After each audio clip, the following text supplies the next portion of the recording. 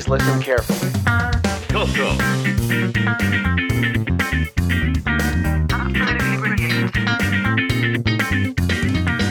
Welcome to the Coco Crew Podcast.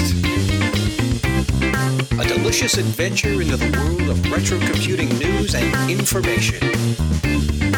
Featuring the Tandy Color Computer. Hey, you got your Coco 3 yet? Coco.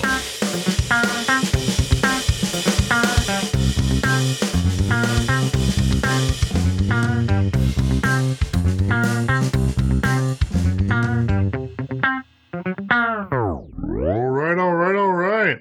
Welcome, Coco Cruisers. You're listening to the Coco Crew Podcast, episode 94. Let's see, I am John Linville.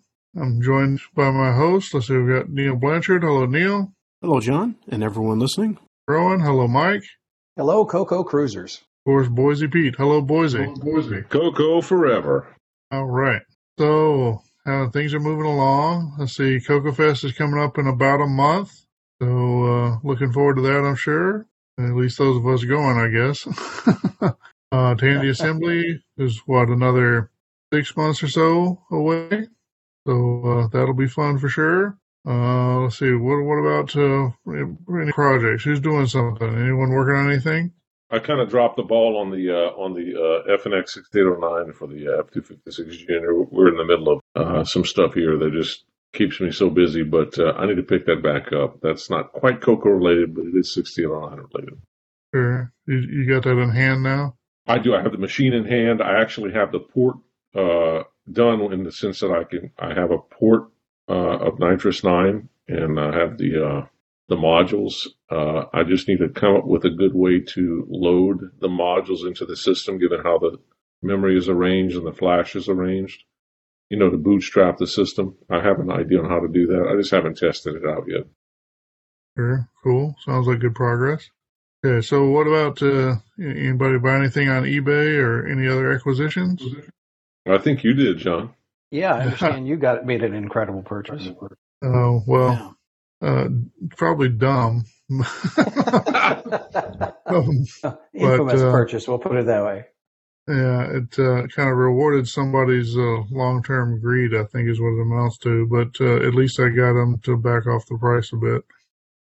So yeah, those of you who have heard over the course of this podcast, we've occasionally poked fun at someone's eBay listing for a Coco 2 with a New York Times property tag on it, and the person seemed to think it made the value of the piece a lot more than I think what most of us would think. Anyway, I've kind of got a hint from eBay. I think that they had dropped the price, and I made them an offer that was a little more reasonable, in my opinion, and I guess they agreed, and so I ended up with it. So the New York Times Coco listing is no longer on eBay. I can still see it. I can still see it, of course, but since I bought it. But anyway, I have that and the magical water controller or whatever the add-on pack is supposed to be, which is mostly just a matter of opto-isolator circuits connected to a DB25 connector. But did it control something? Did it control a water cooler at the New York Times or something? Well, I let's see what it is. That was sort of alleged, I think. An equipment rack was being used as a process controller. The other units in the rack had something to do with regulating the flow of water. Presumably, it had something to do with water. I have no idea if it was actually at the New York Times or even a subsidiary, or I have no idea what kind of offices they have around the country, but they may have more than just places in New York City itself. Anyway, whether or not this was ever actually possessed by what they call the Gray Lady, I have no idea. I suspect somebody found a sticker somewhere and stuck it on something they had because they thought it was funny. There is like you said, it's a property control sticker or whatever, but there's no number actually embossed or even penciled in, so it kind of makes me think it just was a sticker off of a roll of some sort, and somehow made it onto this cocoa, and years later inflated the value in someone's mind, and eventually I bought it. So anyway, anyone else buy anything cool recently? No, I win on that one. Neil, you trying to break in? Yeah, I was just going to say we can't match the New York Times cocoa. So I anyway, got some Washington Post cocoa next week, I guess. Yeah, exactly. Maybe a Twitter cocoa or something. That would be funny. I can't believe that was listed since 2015. Well, how about that? All right, well, that'll probably do it for an introduction for episode 94. So why don't we take a little break here, and we'll be back with some announcements. Since 1994, Cloud9 has made cool stuff for your color computer. Now Cloud9 is proud to announce the 2MB Triad Plus memory expansion board. The Triad Plus works in two ways. Purchase just the Triad Plus board to expand your Color Computer 3 from 128K to 512K of RAM. Or add the new Protector Plus MMU to access the full 2 megabytes of static RAM aboard the Triad Plus. And the Protector Plus MMU utilizes full buffering to protect your CPU. Unlike previous 2 megabyte memory expansions for the Coco 3, the Triad Plus operates seamlessly without the need for special patches, configuration, or workarounds. Games like Donkey Kong Remix and Sierra Adventure games simply work without hassle. And the Triad Plus will reduce your Coco's power consumption and heat generation. The Triad Plus and Protector Plus MMU, only from the innovative engineering of Cloud9. Cool stuff for your color computer. Visit cloud9tech.com for details. All right, Coco Cruisers, now it's time for announcements. You are listening to the Coco Crew podcast. We are available on Twitter with the Twitter handle of @Coco Crew Podcast or @CoCoCrew Podcast. We also are available on Facebook. We have a Facebook group called the Coco Crew Podcast. Let's see. We are, of course, a podcast. And if you go to cococrew.org, you can find a RSS feed. And if you're not quite so inclined, you can find us available through Acast or through Google Play. Those are as the podcasts or download the episodes to listen to offline. And of course, if you just want to listen online, we're available on Spotify for streaming, of course, streaming through Stitcher and through TuneIn. Let's see, for some time we've taken all of our audio podcasts and done some conversions on them to produce a video version, which we upload to YouTube. The link is in the show notes for a playlist there if you prefer to access the podcast through YouTube. Or the main advantage to using YouTube is they actually generate pretty good subtitles automatically. So if you have any trouble, if you have any problems with your hearing, or if perhaps English first language, some people say it's a little bit easier to follow the podcast using subtitles. So in that case, you may want to try to consume the podcast through YouTube. We are a member of the Throwback Network, which is a list of retro-themed podcasts kind of centered around 80s culture. So if you are all caught up on the Coco Crew podcast and looking for something else to listen to, then we recommend that you check out the Throwback Network. Also, we are listed on the Game by Game Podcast Information Hub. This also is a list of retro-themed podcasts, but in this case, the theme is a little more centered on game technology, computing, that sort of stuff. So the podcasts listed there cover various 80s era home computers and or game consoles. So again, if you are caught up on the Coco Crew podcast and looking for something else to listen to, we recommend that you check out the Game by Game Podcast Information Hub. Audio for the Coco Crew podcast is hosted by Anchor by Spotify, which now I recently got an email about that. I think that's changing its name. Spotify something else. Does anyone remember?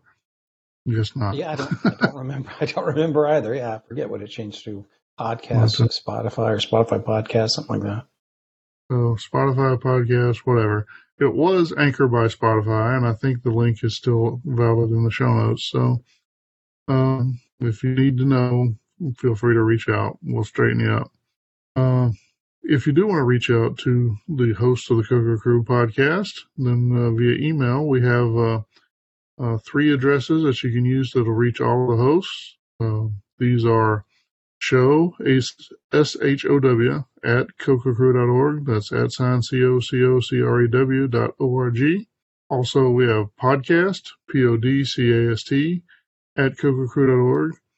And feedback, FEEDBACK, at CoCoCrew.org. And if for some reason you want to send email but just to one of the hosts, then we each have an email address available for that. I'm available as John, JOHN, at CoCoCrew.org. Neil, of course, is Neil, NEIL, at CoCoCrew.org. Mike is Mike, MIKE, at CoCoCrew.org. And Boise is Boise, BOISY, at CoCoCrew.org. All right, that's the end of our standard announcements. Here we've got a few announcements for events happening in real life that we think might be of interest to our listeners.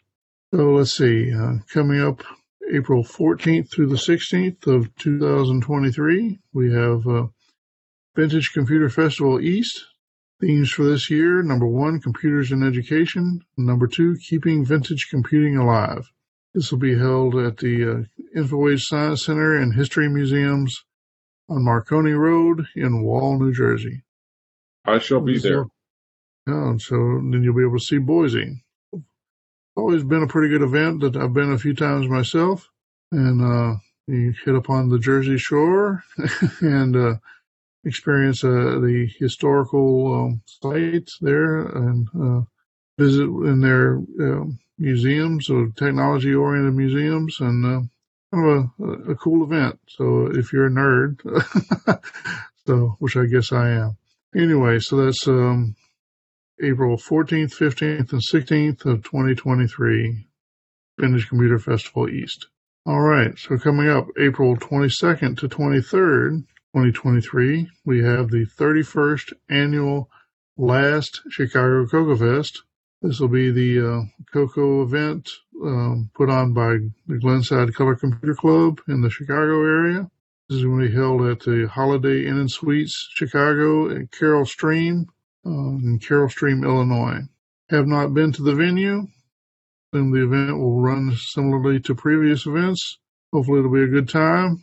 Certainly been the core event for the CoCo community for a long time, and may continue to be for some time. So I wish they had a clever write-up for, as a hook to get people to come. So all I can do is tell you that I've been there many times myself, not to this location, but to this event.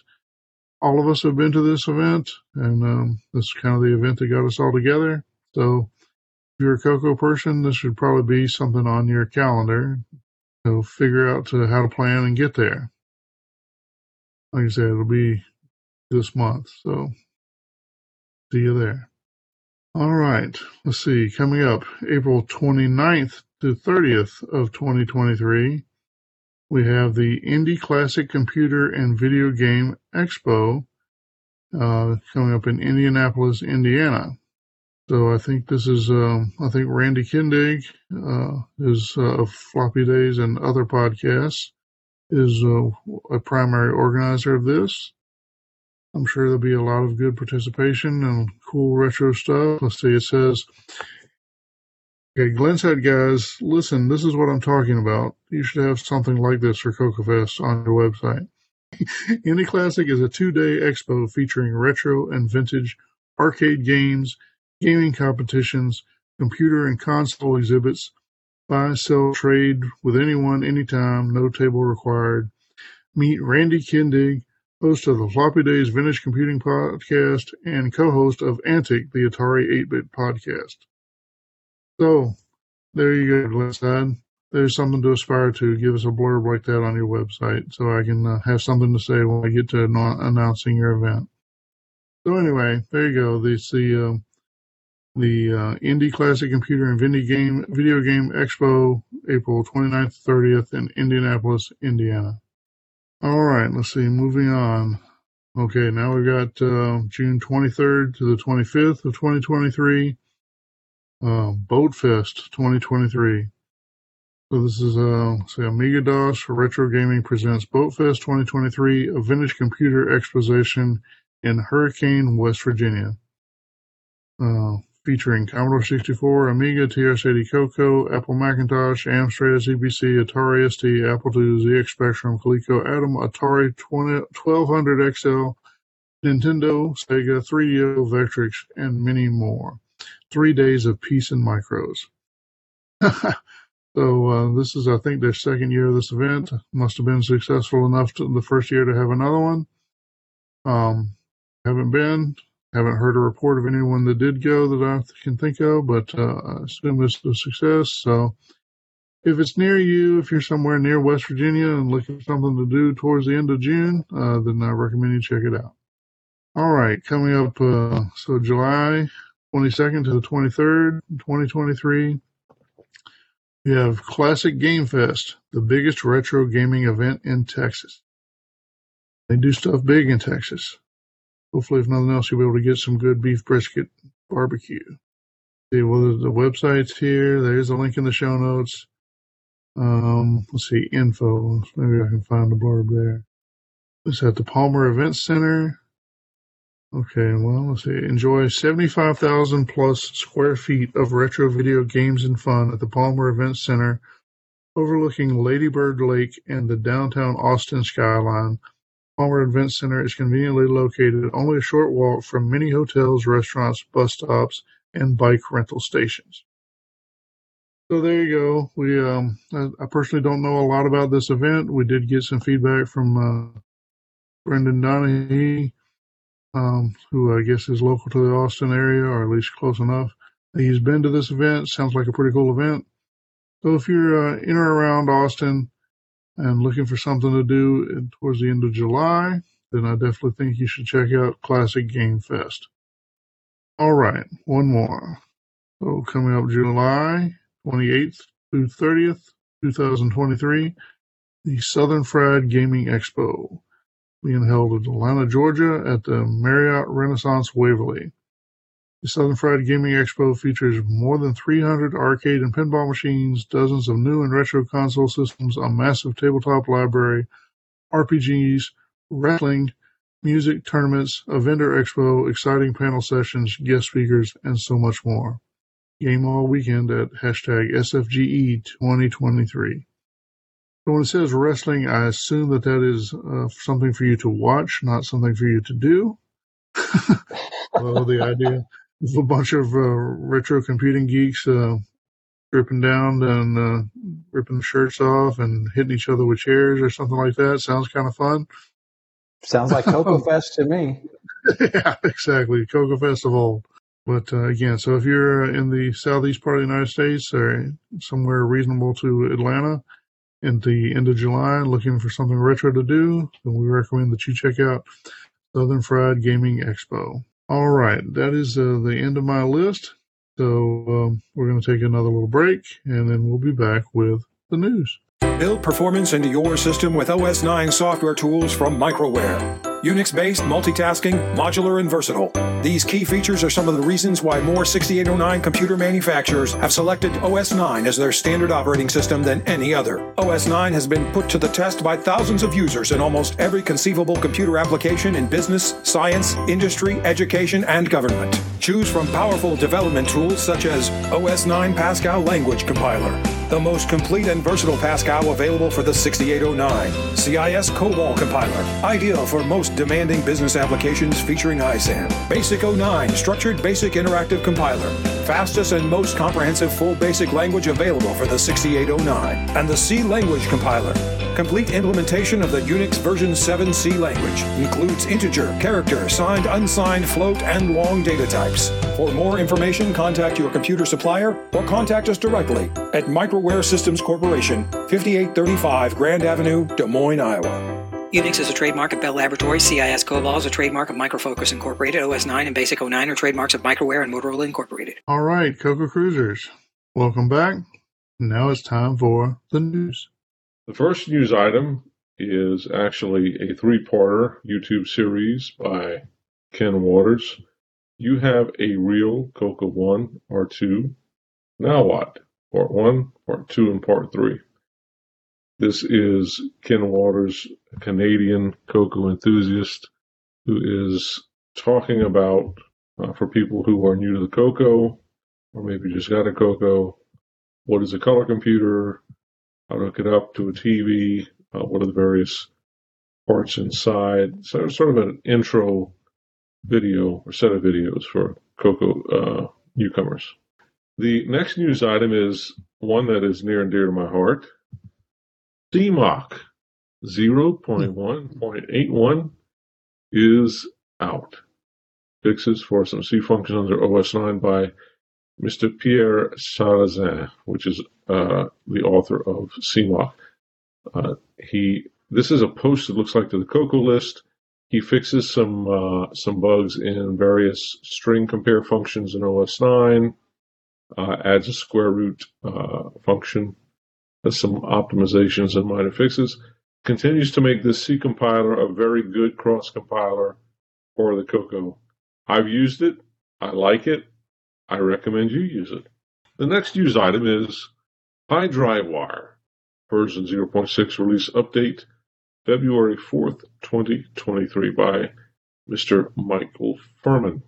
Mikey has posted an update to PyDriveWire. It looks like he has it running on macOS or macOS Apple Silicon, which is nice. And I don't see any specifics on the webpage about what the changes are, but he's always improving the software, and it's very good to see that, given the fact that DriveWire is near and dear to my heart. He also talks about the last Python 2 edition and a Windows version upload to GitHub for a package. So he continues to work on this, which is very nice. Thank you, Mikey. Yeah, it's a great implementation of DriveWire for sure. Absolutely. Not totally in the Python camp. You probably have heard of the language. They did something really weird with the Python open source community.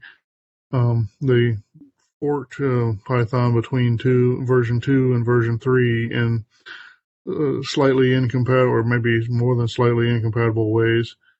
And so that's part of his announcement, is that this is his last version that will work with Python 2. It's probably about the right time anyway, but I think a lot of at least the Linux distributions have largely switched over to Python 3 by default. If you're running, I'm not sure how they do stuff on Windows, or if you have an older edition or if you're managing just a local install of Python, then you may want to look at updating on that one. All right. The next news item is Create Video Games on TRS-80 Cocoa by Marco Bedeletti. This is a Facebook post. Marco is talking about something called, is that Micro G Basic or UG Basic?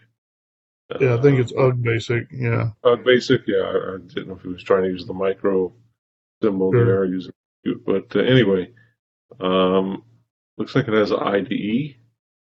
And don't know much about it, John. What can you tell us?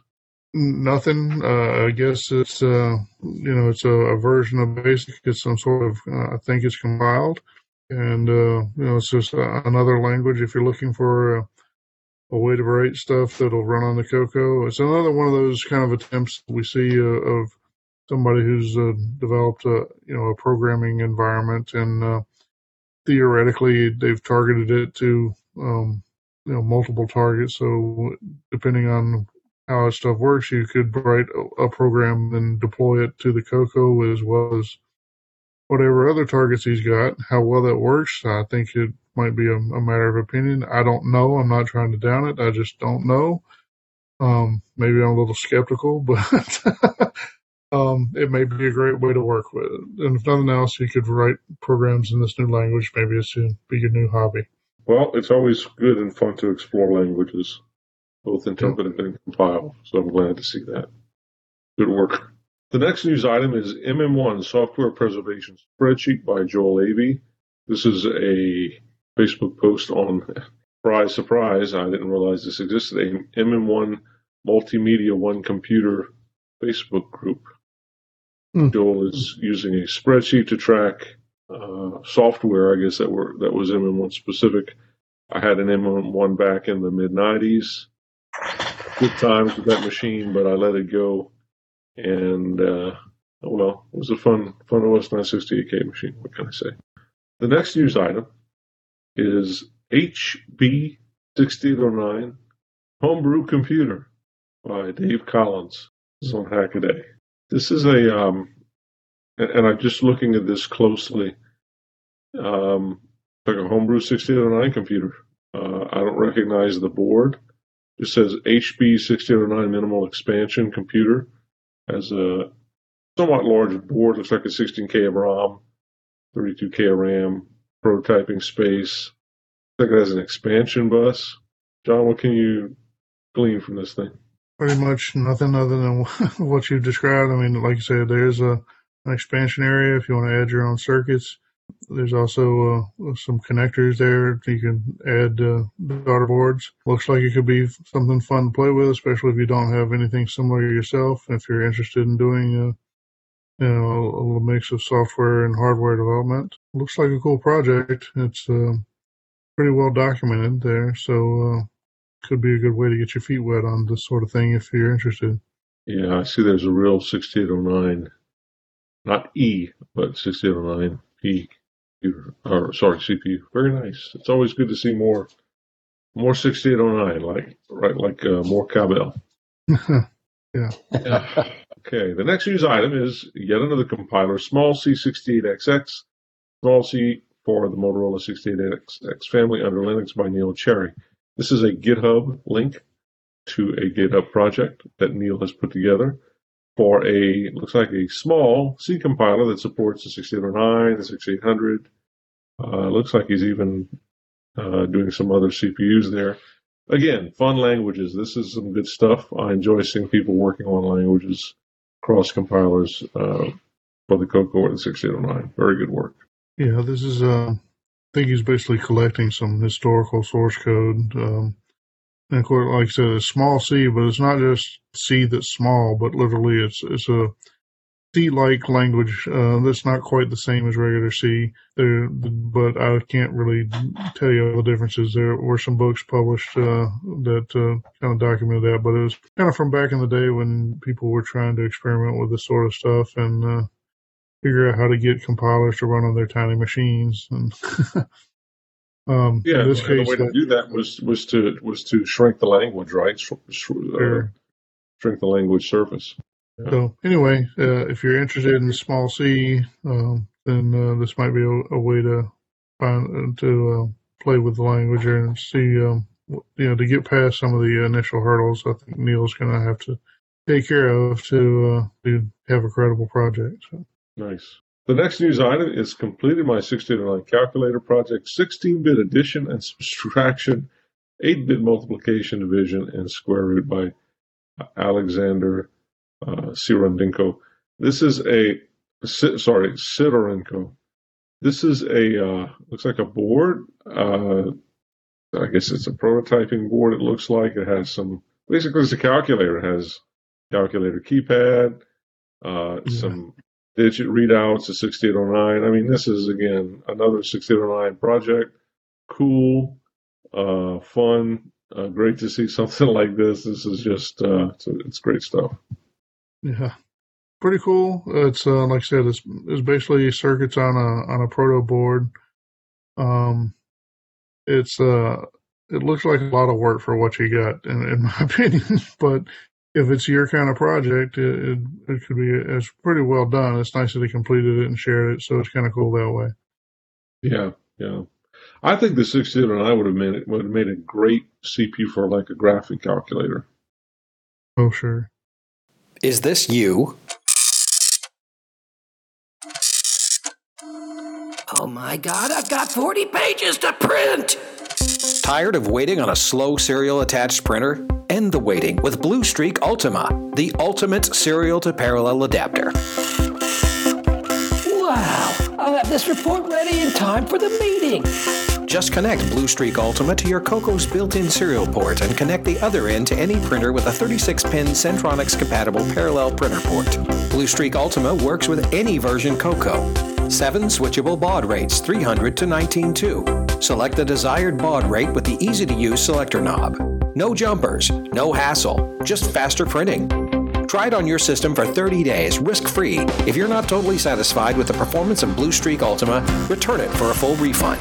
Blue Streak Ultima comes with a 1-year warranty and costs just $39.95. Blue Streak Ultima, the ultimate serial-to-parallel converter.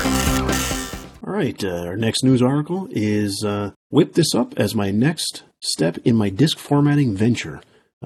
He has other posts, but what this is it's a flipper template created by John Zizafolo. Hope I'm pronouncing your last name correctly. No idea. But yeah, he's gone down a really cool venture here on floppy disks. So he's created a flipper template which you can make flippies out of. So you put it over a disk and you can notch out the side and the index hole, so you can get 2 disks out of one. I remember that from back in the day. We used to do stuff like that. And he's also created, in another post here, by the way, these posts are on the TRS-80 Color Computer Facebook group, disk labels that you can put on your floppy disks. So they use the Avery, standard Avery labels, and it prints nice-looking diskette labels. So there you go. If you're still into floppy disks, now you can get right back into it and get some. Before it's too late. Yeah, exactly. Yeah, I still like the original floppies. Absolutely, yeah. You can check that out. All right, our next news article is from Nick Bild. Pico-ROM emulates ROM chips to allow for rapid development of retro computer software. This is really cool. So it seems like an inexpensive way, because I know you can buy devices that do this. So you can emulate ROM chips on various retro machines, just using a Raspberry Pi Pico.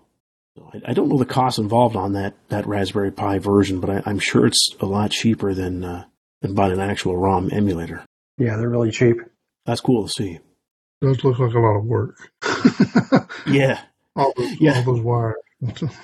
Yeah, looking at that now here on the GitHub page. But that's a cool project if you want to venture down that. Either way, it's neat to see. All right, next news article is from Nicholas Ervik Gronaboom. Again, I'm really hoping I'm pronouncing your name right. Today I added the CoCo 3 to the list of official supported systems in TRSE, which is the Turbo Rascal, and it is the first 6809 system that I've added. So there you go. We have 6809 support in the development system here. Yep, pretty cool. Yeah, and he's also on this post here, has a graphical tech demo. Pretty impressive. Nice animation. Looks like something Simon Jonasson would do. So you can see the capabilities of it here. All right, next one for the news section is from Chet Simpson.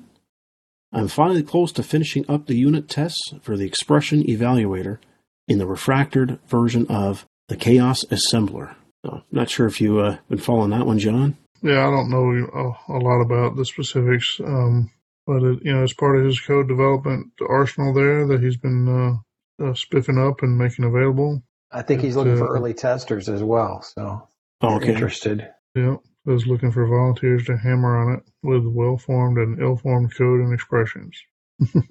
Yeah, it's great to see. Chet's been busy. All right, plethora of news articles here from Jim Gary. First one here, he's been trying to convert a Gin Rummy program to the MC10, but he needs someone who knows how to play the game to test it. Well, that could be something you can help out with. Kind of funny to think. Gin Rummy is fallen so far that now you can't find anybody who knows how to play it. I'm sure you can find somebody, but... Yeah. Here's another one here. He's got another Byte program type-in meant to demonstrate simple AI techniques. Hockman of Dindran for the TRS-80 MC10. Fall from 20 Programs. It's a French book for the Alice computer. Doctor Who Adventure. Jeremy Guggenheim. Camel Creative Computing from 1979. Pretty cool looking. Very, very reminiscent of Atari adventure game. Yeah, that's cool. Yeah, I remember playing that. So there you go. You got quite a few things from Jim Gary to check out. All right, next news articles from Paulo Garcia. UG Basic, a basic compiler for Commodore and Atari and Coco and ... Yeah, so hopefully Paulo's given us a good overview of UG Basic there. So if you're interested, kind of goes along with that Marcos Bedaletti link that Boise had. Right. Yeah, that's great. All right, next up, we have Alan Huffman. A whole bunch from him. He's busy here, demonstrating. Looks like he's going through on chapter 10 here. It's a whole series here. Files, command, and memory in Coco Disk Basic. Write versus print in Coco Basic. Color Basic program line info dump program. And then the last one is, these lines are just too long for Color Basic. So it's an in-depth read. And that's, of course, on Alan's website. Alan kind of doing what he does, where he kind of takes some feature of Coco Basic and digs into it and tells you probably more about it than you need to know, but it's still kind of interesting. Yeah, oh, for sure. Yeah, thorough. Yeah, it's great information. All right, the next one up here, this is kind of cool, from Henry Reitveld, a fellow Canadian. He's always messing around with retro hardware, so we got to give him that. This one is playing MIDI files on my repacked Handy Color Computer 3 and capturing the audio on his Coleco Adams Dynamite Sound Digitizer cart. So that's a YouTube video he's created showing this in progress here. That's pretty cool. Pretty neat. Kind of a because I can, I guess. But it's sometimes you need a reason to play with your stuff. So there you go. Exactly. Yeah. Yeah, that's pretty cool. Telewriter 64, the color computer word processor. 3 display formats, 51, 64, or 85 columns by 24 lines. True lowercase characters. User-friendly full-screen editor. Right justification. Easy hyphenation. Drives any printer. Embedded format and control codes. Runs in 16K, 32K, or 64K, with or without extended color basic. Menu-driven disk and cassette I/O. No hardware modifications necessary. So simple to use, it makes writing fun. Telewriter 64 can display more text on the screen than the Apple II, Atari, TI, VIC, or even the TRS-80 Model 3. Telewriter 64 surpasses all others for user-friendliness and pure power. Step up to professional word processing on the low-cost TRS-80 color computer. Telewriter 64, just $49.95 for cassette or $59.95 for disc. Telewriter 64 from Cognitech. All right. Okay, moving on. We've got a link to an email thread started by Don Barber. Don't know a lot about Don. I think he may be a little new to the community, or at least newly surfaced in the community, I think, or maybe I've just forgotten. Anyway, his email thread is about the AM9511. That's a designation for an old chip. AM9511 arithmetic processing unit cartridge pack for the color computer. So he's taken this old chip and put it on a card that you can plug into the CoCo. And so using that, you can basically offload certain math functions, specifically the multiply, division, sine, cosine, tangent, arcsine, arccosine, arctangent, exponent, power, square root, natural logarithm, and supporting functions. So if you have a need to do those math operations in your programs, you can write a program that runs on the CoCo and offloads some or all of that math to this piece of hardware and make it run a little faster, probably significantly faster. I have no idea how many people need to do that math on the CoCo, but if you do, this is probably a good way to get it done. So he has a thread on the CoCo mailing list. Not sure how far along you went with it. I think some people were asking for to buy PCBs and parts kits from him at CoCoFEST. So if you're interested in that sort of thing, you may want to reach out to Don. He seemed amenable to that. And so best of luck, and we'll see what happens. Pretty cool. All right. Let's see. The next link is from a John Parker, who must be from somewhere where PAL is sort of the native video format, and he's doing a PAL to NTSC conversion on a CoCo. So I guess he had a PAL CoCo and wanted to make it work or output NTSC video, probably so that he could see the NTSC artifacts, colors, as were so popular in various CoCo games. So he has kind of documented his process, has some pictures and some of the modifications he made to his Coco, and you can see some of the results he's gotten. And looks like it was a success, so pretty cool. And for those who have wondered, if you're in a PAL area, but you are always kind of wondering what the NTSC artifacting was all about, this is a way you can get it without having to pay for shipping across the Atlantic. So you may want to check that out if that's you. All right, so let's see. Moving on, we've got several posts from Carl England on let's see, a couple of subjects, I guess. Let's see. One, he says he uploaded SDC Magic to the CoCo archive, which is essentially a version of backup Magic, but it copies physical copy protected disks to SDC disk images. And I think you want to use that, there turns out to be an upgrade to the SDC firmware that you're going to need, which I think is the gist of his second link there is, ouch, I found a flaw in SDC DOS when it comes to formatting SDF disks. Format a track that contains a sector number 247. The sector table will be corrupted, possibly making the entire track unreadable.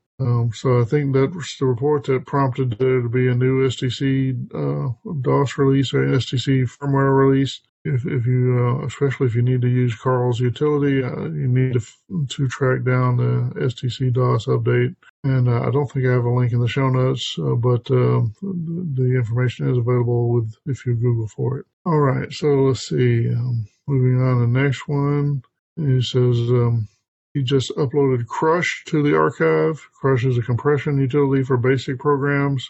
After removing unnecessary bytes, the program lines will be packed. Program lines can be up to 30,000 bytes in length. So I'm not sure why you need a basic program line that long, unless you're doing a 10-line basic program maybe. But if you haven't needed something like that, Carl has made his utility available. I guess this is a utility with a pedigree back to the days when the CoCo was getting a little old, but not quite dead yet. So that kind of changes the game for one-liner. Yeah, no doubt. And of course, then he has an updated. His last link is, "Oops, I uploaded Crush to the archive, and then discovered a major bug. I've just uploaded version 1.3, which eliminates the bug. So if you wanting to use Crush, you may want to make sure that you've got version 1.3. And moving on, we've got a link to a YouTube video from someone on YouTube that goes by the channel name is Kick Rock and Roll.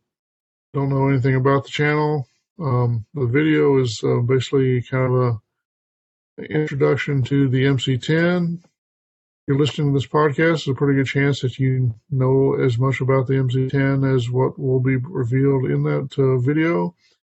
But there might be something you didn't already know, and it's always gratifying to see somebody pay attention to one of our beloved machines.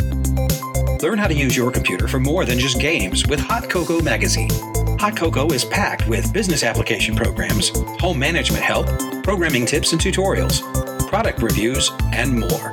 Subscribe for just $24.97 for 12 issues. That's 30% off the newsstand price. Let Hot Cocoa show you how much time you can save with your color computer. And save even more time with Instant Cocoa, the cassette version of Hot Cocoa Magazine, containing all of the programs that appear in the issue. See the latest issue of Hot Cocoa Magazine for details. Hot Cocoa, available at fine retailers everywhere. Okay, this next one is from Vern's Misadventures at YouTube. TRS-80 MC10 Part 2 MCX32 SD setup in use. So I think we've seen some other of a couple of other Vern's videos here recently, and so it's a little bit different, pretty entertaining. But he just walks through the setup of the MCX32 SD, which is an interface for the MC10 that allows you to extends the BASIC a little bit and allows you to access files on an SD card. So cool video, definitely worth checking it out. And our next one is from Tech Time Traveler at YouTube. Please stop doing this to old computers.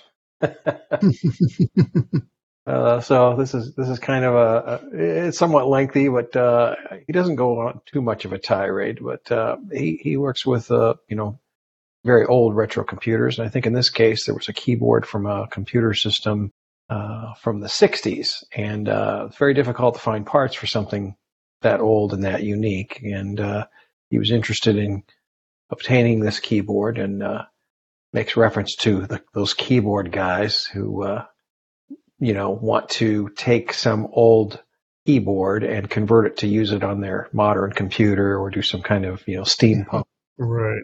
kind of stuff. And his irritation at, I'm trying to restore an old computer and you're jacking the price up to $500 for this keyboard. And, there's only two left in the universe. And so, and you're going to gut it. And I want to preserve it. Hook it up to your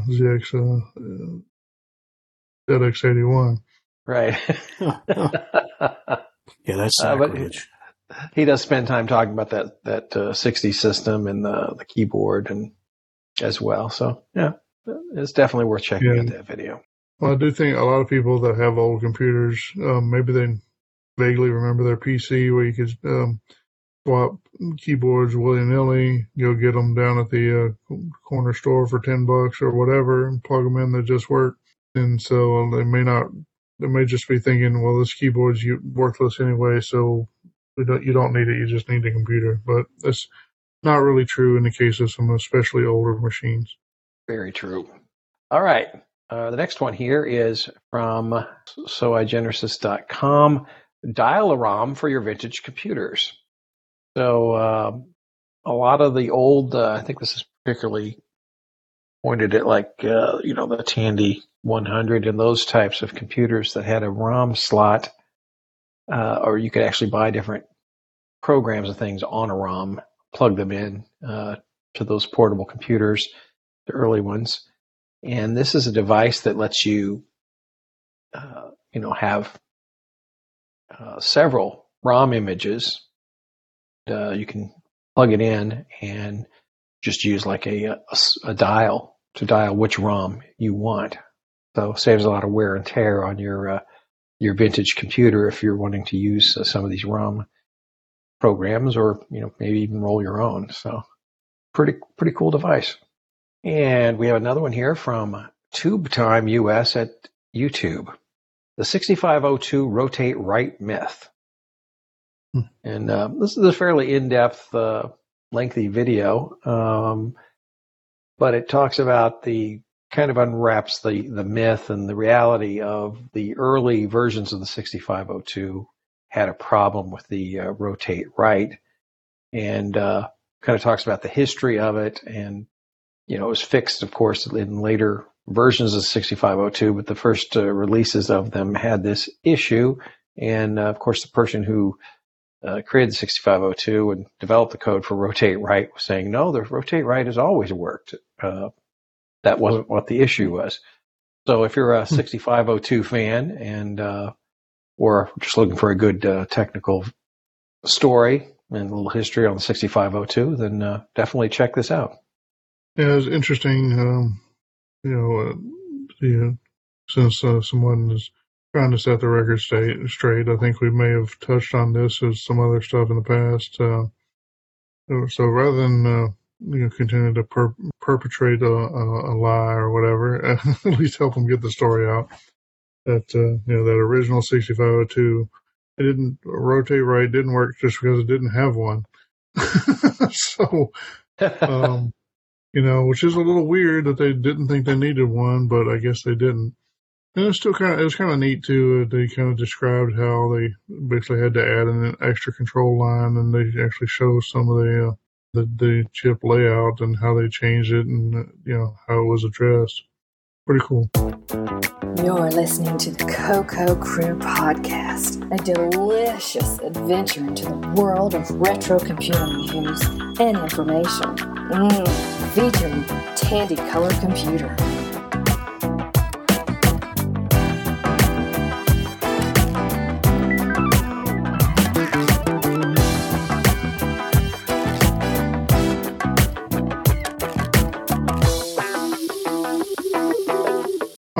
So moving on, we got one from Tom Halwerda. Guess that's how you say it. He runs a little site called OS News, which often has some retro stuff on it. And so the The title of the link here says, COBOL, you're thinking about it wrong. So, COBOL is like catnip for me when coming up with the news items. That if I see a link to COBOL, I seem to be compelled to include them. And so that's how that got here. So the body of the article here says, headlines might indicate the language has fallen into disfavor, but the amount of COBOL in use continues to grow, with 800 billion lines running in production systems daily, according to a global survey conducted last year by enterprise software firm Microfocus. Now, as an aside, Microfocus, they're pretty much known for Microfocus COBOL, so they have a certain it benefits them for you to think that COBOL is popular. So you may want to take this with a grain of salt, but according to Microfocus, COBOL is considered strategic by 92% of survey respondents, and over half said they expect their organizations to keep running their COBOL applications for at least another 10 years. So there you go, another one. COBOL's not quite as dead as you might think story. So fun. All right, moving on. The next link, it comes from Al Williams at Hackaday. His title there, Too Cool for 8-Bit Retro? Try 1-Bit Gaming. So he's got a little story there. It shows someone's got a PCB with a circuit built around a Motorola MC14500B, which is apparently a 1-bit CPU. So if you think 8 bits is a little hard to do much of anything with, or constricting, imagine trying to do all your math 1 bit at a time. Assume that he's not only built the circuit but also written some of these programs that you can see here. Pretty hardcore, but if that kind of thing appeals to you, you may want to check it out and see what he's done and how he's using those switches on his board to play these games. So kind of neat. Check it out. All right, let's see. The next link it's a YouTube link that comes from Lococo Strangiato. Don't know anything about Lococo Strangiato, but he's got a YouTube channel, so you may want to check it out. He has a set of modifications that he's calling the CoCo 3P, which I'm guessing gives a certain amount of portability to a CoCo 3. So if you're hoping to make a laptop around a CoCo 3, or otherwise you're feeling too encumbered by your CoCo 3 sitting on your desk or whatever else, you may want to check this out, see how you can give it a little more freedom. Your mileage may vary. All right, so let's see. My last link, it's a mail thread from the DC Talk mailing list at classiccomp.org. Kind of interesting because it relates to a legal case, and you can read in. It's a lengthy thread. That basically it has to do with a legal appeal that someone was convicted of a rape. As part of the appeals process, they recovered a diskette that had the equivalent of the notes or whatever was actually typed in by the stenographer, the person recording the court proceedings, with that weird little corded keyboard that you see them sitting there under the judge's bench sometimes. So somehow, as part of the appeals process, they had a diskette with this record. They wanted to be able to read the diskette and get the original transcript, but no one had the software or even the hardware, I guess, to read this. And so it was a little detective case, and a digital detective case, so to speak. And anyway, sounds kind of interesting. You may want to check it out if you're interested in that kind of whodunit stuff, or kind of Raiders of the Lost Ark style investigation in the digital world. Yeah, it made me feel old because this was written on a DEC PDP-11 running RSX-11, which is an operating system I used. Right.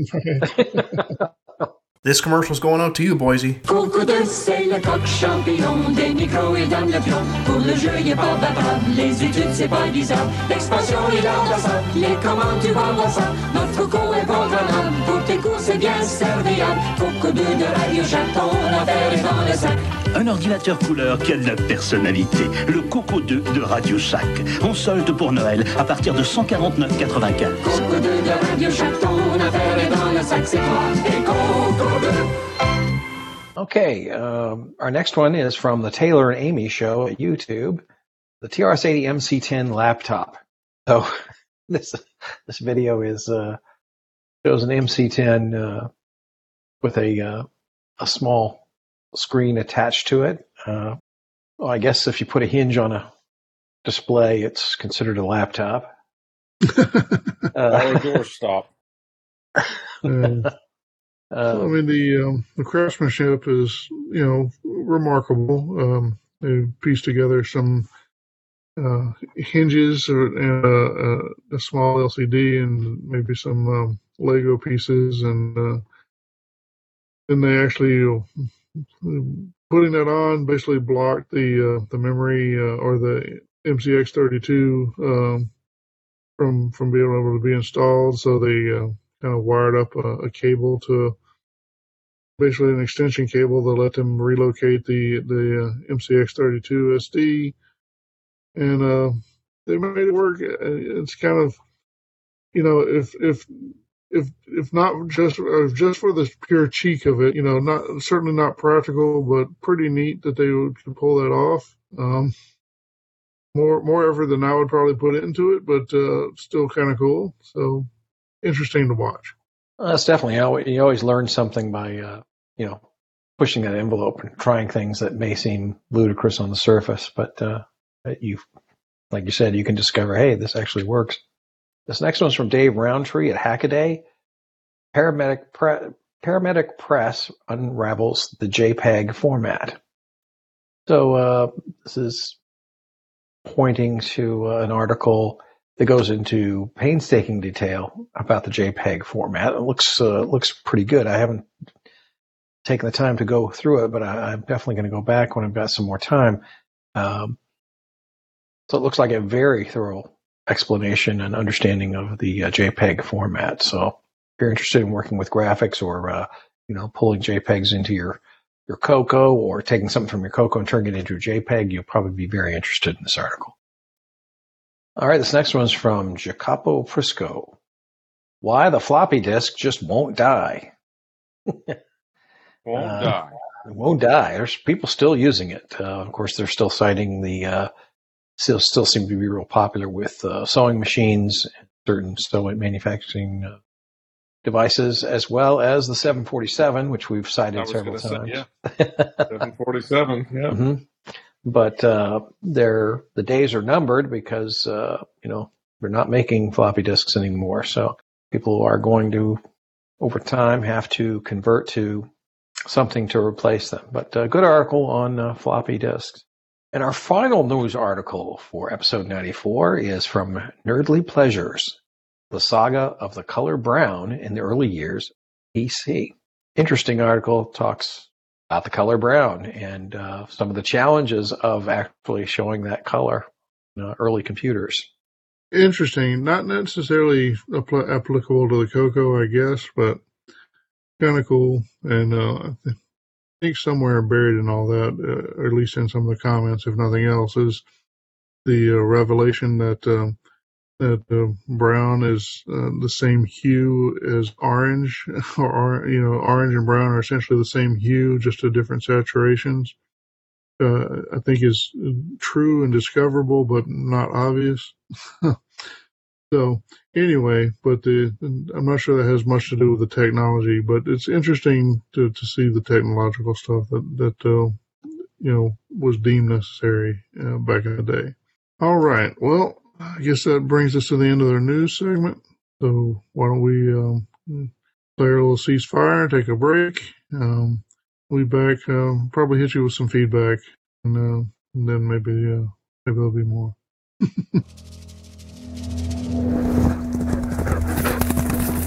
Whoa! What do you want, mister? I'm looking for gold.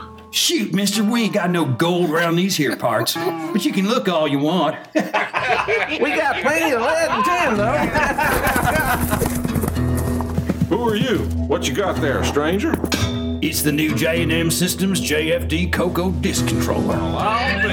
It sets a new standard in performance and quality. Its built-in digital phase lock loop data separator means no need for adjustments, ever. And the card contacts, pure gold. Woo-hoo! Best of all, the JFD CoCo is plug compatible with the original CoCo and the new CoCo 2. How much, stranger? Just $139. Wait, where can I get one? From J&M Systems, Albuquerque, New Mexico. Okay, Coco Cruisers, now it's time for feedback. Once again, we're a little bit short on feedback. We did manage to get one that came in without too much digging. This again comes from Mr. Brian Weasler. Says, I've been enjoying your host discussions. I like Mike's point that things have always been retro. I imagine that 40 years from now, the laptop I'm using will be a collector's item to someone. Probably true, if it manages to still turn on in 40 years. Or somebody will want it and probably hail it as the first computer that ever did, TikTok or something like that. No one will say it would be true, but it'll be a good story for someone. Anyway, thanks, Brian. It's always good to hear from you. All right. Well, that's for the end of our feedback section. So, again, we'll take another break and be back with the rest of the show. Turn any color computer with Extended Basic into a complete disk system with the new FD501 Color Thin Line Disk from Radio Shack. Store over 156K of data, write your own disk programs, or use ready-to-run software. The disk operating system is built into the program pack cartridge that connects the disk drive to your color computer. And the FD501 has room to add a second drive, providing an additional 156K of storage. This month only, purchase a 2-drive FD501 Color Thin Line Disk System for just $359.95. That's a 25% savings. Apply in-store for a CityLine revolving account and pay as low as $20 per month. The FD501 Thin Line Disk. Only from Radio Shack, a Tandy company. All right, Coco Cruisers, welcome back to our favorite part of the show, this little host discussion. So our topic today kind of comes out of some chatting among friends. And, our friends, of course, are Coco people. So especially with CoCoFEST coming up, that's always an influence on our discussions, our state of mind. And so our friend is basically they have produced something in the Coco world. It's a good something that plenty of people like to use. But consequently, there's always somebody who's a little new, or maybe not so new, but not totally experienced with this something. They're looking for support. Now, this is a free something that you can, get all the information required for it, all the software required for it. You can just download it, including documentation. But sometimes people still want a little extra help, and that's understandable. Don't fault anyone for asking for a little help. But the truth is that sometimes people want so much support on these things, especially these things that are free projects that you've kind of given to the world out of the goodness of your heart, that they sometimes it's a no good deed goes unpunished sort of situation, where you go to a public event like CoCoFEST and then people want to talk to you and basically put demands on your time for you to help them do their project based on your project, and kind of can consume all of your time that you wanted to have just to enjoy CoCoFEST for what it is.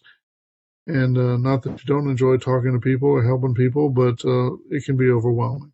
So I don't know if that's totally summed up. Hopefully there's left something on the table for our host to add to the discussion and maybe provide some suggestions. So what do you think? What is the right protocol? Or if you're someone who's looking for support on a free project and, you're hoping to pull someone aside at CoCoFEST, are there any precautions you should take, or anything you should do that help ensure that you're benefiting from the people that can support that project isn't stealing from their ability to enjoy CoCoFEST? Anyone want to weigh in? Go ahead. I'll weigh in on this. I have experienced this many times in my CoCoFEST journey, and I would say that when you approach someone that you want help from that has made a project for free, and you approach them at CoCoFEST, it really helps if you have a $100 bill in your hand. No, joking aside, it can be a time suck, and I'm there to enjoy CoCoFEST. It doesn't happen much anymore, but it used to happen a lot. And I just got to the point and said, look, I'll give you 5 minutes of my time, and if we can't figure it out, you're on your own. Or if it was just, hey, explain something to me, I'd be happy to say, here's how this works or that works. But, someone comes and hands you a super ID and says, hey, I haven't touched this in a year, and I can't get OS 9 to boot on it. Can you make a boot file for me? That's like a 30-minute exercise, and takes you away from other things. So my suggestion would be considerate of people's time, especially at an event where you're just there for the weekend, and that you want to enjoy it. You want them to enjoy it. You don't want them to just support you the whole time. So that's my advice. Yeah, that seems like a good point. And like I said, when you're estimating how long it should take them to help you, you need to maybe pad the estimate of how much time it's going to take them before you ask them to donate their time to you. Maybe you should adjust your expectations a little bit, and definitely be considerate. And if it runs a little long or whatever, maybe you could suggest switching to some sort of offline chat or email. Mm-hmm. And, because I don't know about other people, but I fly into CoCoFEST, so it takes considerable expense and time to be there for 2 days, and I want to maximize my enjoyment of the event, and that is, talking to more people, interacting with people, and not being bogged down by a problem for an extended period of time. So, and of course, we can all say no, right? We can all say, look, I don't have the time, or this is going to turn into a bit of a morass. It's not going to something we can solve within a reasonable amount of time. Let's continue it, like you said, John, in chat or some other venue down the road. So, any other thoughts, Neil? Maybe. Yeah, I was just going to add into that. What Boise's saying is to be courteous with other people's time. But I mean, if it is something you want help with, I mean, maybe see if you can, schedule a different time, like maybe over email or a video chat, something like that. It doesn't really have to be at the fest per se. Yeah, I think these are all great points. I would add that it's also not just at the fests where it can kind of be, super focused, but even, anybody who is taking the time and effort, you got to remember it's a hobby, but I guess there's a lot of people that are just lazy, that don't even make an effort to solve the problem on their own or to read the documentation. And it gets old very quickly when you have a large number of people coming and basically saying, do this for me, or even worse, complaining about their free product and their free support. So, it's easy to be guilty of that. I guess the new phrase will be Chat GPT as your friend. Yeah, right. Well, like I say, I mean, the fest should be about, the fests are about communicating and coming together and talking to people, whatever, meeting new people. But ultimately, they're about making connections, but not necessarily solving everything right there. So come and make the connection, maybe introduce yourself, maybe introduce your problem in case it actually is something that they can answer quickly. But make the connection and then be prepared to take it offline, take it to email, or whatever kind of chat opportunities are available between the two of you. But like I said, to try not to demand so much of someone else's time that they don't enjoy the fest.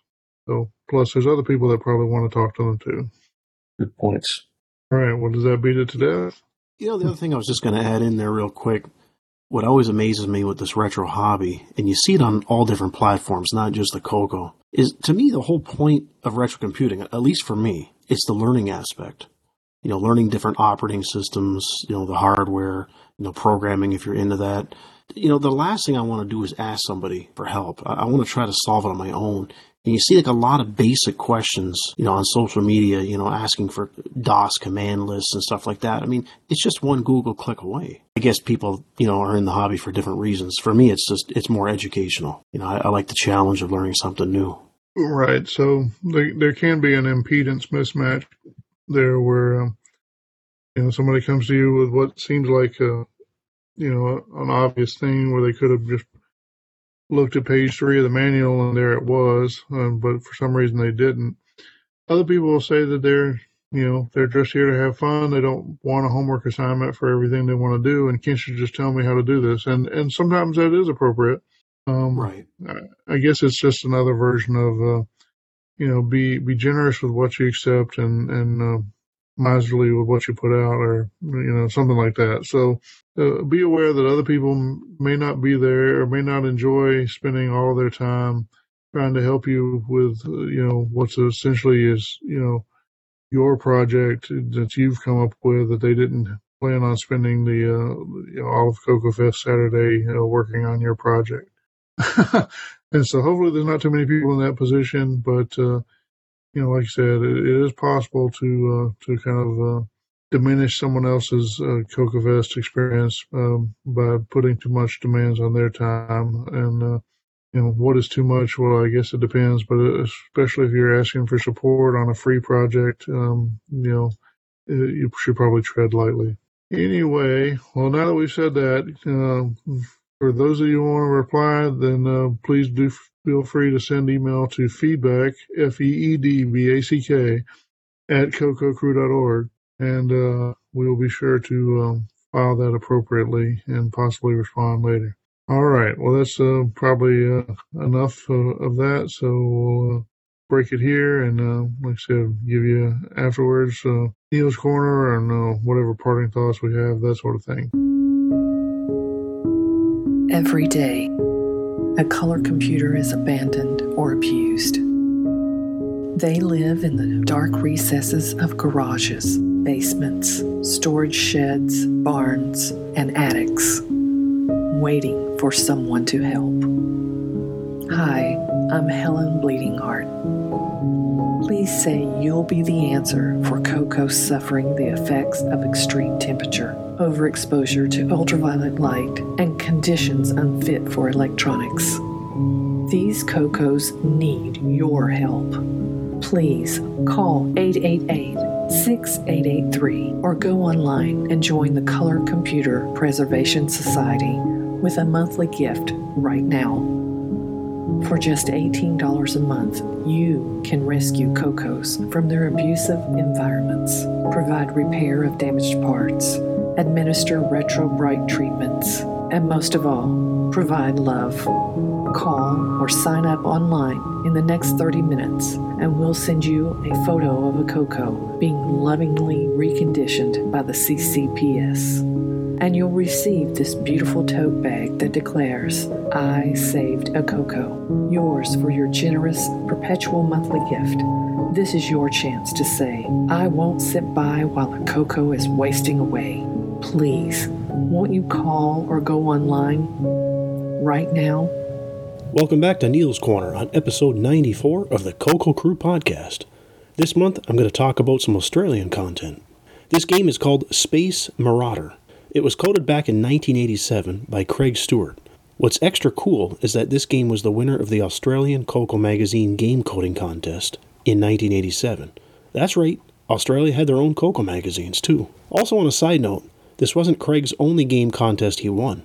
The first contest he won was a game called Pursuit he coded also for the Color Computer 3 the year before, in 1986. Space Marauder is an original arcade space shooter style game, featuring two main playing levels. On the first level, you want to destroy asteroids and collect fuel pods. On the second level, it gets a little more serious. You want to destroy fireballs and the mothership, which is the Marauder, and will take 20 direct hits to destroy it. What makes this game extra challenging is you have to shoot the enemies with direct hits near the center of them. Otherwise, if you shoot near the sides, a bunch of sparks just fly out and making it more difficult to get around them. For controls, you use the left joystick port to fly your ship. You can move up, down, left, right, which helps dodge enemies and objects that can damage your shields. Keep in mind your shields are non-renewable, so once they're gone, they're gone. Joystick button is for firing, and spacebar toggles your wing lasers. Beware though, as wing lasers use more power. Space Marauder requires a Color Computer 3 with 128K memory, joystick and cassette, or disk drive or any other disk emulator you may have nowadays. You can also use DriveWire. If you want to check this game out, you can fetch a copy of it from the Color Computer Archives website. There you have it, another game for you to play on your CoCo 3 if you haven't already. Until next month, happy CoCo gaming and retro forever. Now, if there is any dedicated group of old computer users, it is certainly the people who still love their CoCo, the Tandy Color Computer. Well, can you blame us? It is the best 8-bit computer ever. We will always love our CoCo. Well, it's that time again. We have reached the end of episode 94 on the CoCo Crew podcast. As usual, I'd like to thank our host John Linville for procuring all the news articles and providing us with informative tech segments. Mike Rowan for painstakingly editing the podcast and creating all those fun commercials you hear. Although this month I did the editing, so please send any complaints about editing to me. I'd also like to thank Boise Pete, our CoCo historian. He remembers it, so you don't have to. Last but not least, all of you who listen and support us each month. We also really do appreciate your feedback. Well, until next month, happy CoCoing and retro forever. It's a blast from the past. Please listen carefully. CoCo.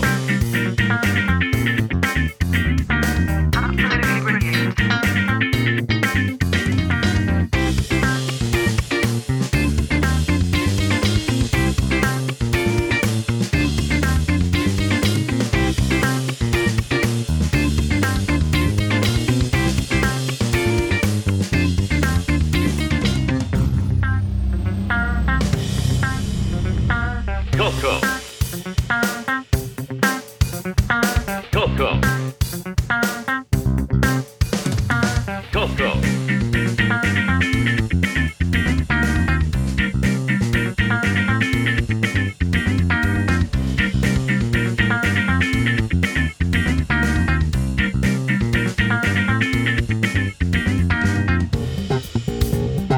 Dance like there's no tomorrow. What is this crazy rock and roll music anyway? It's a blast from the past. Dance, dance, dance. Dance, dance, dance.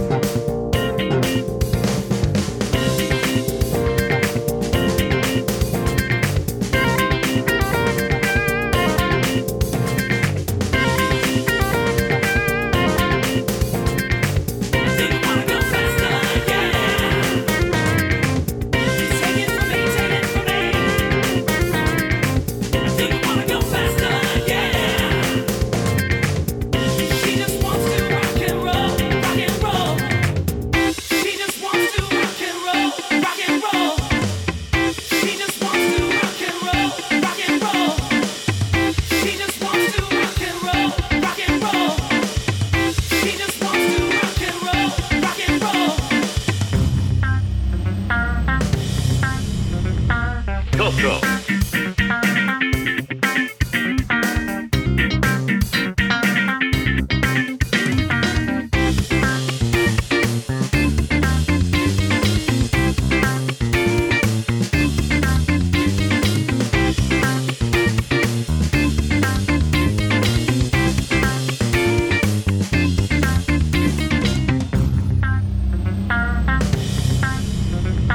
CoCo.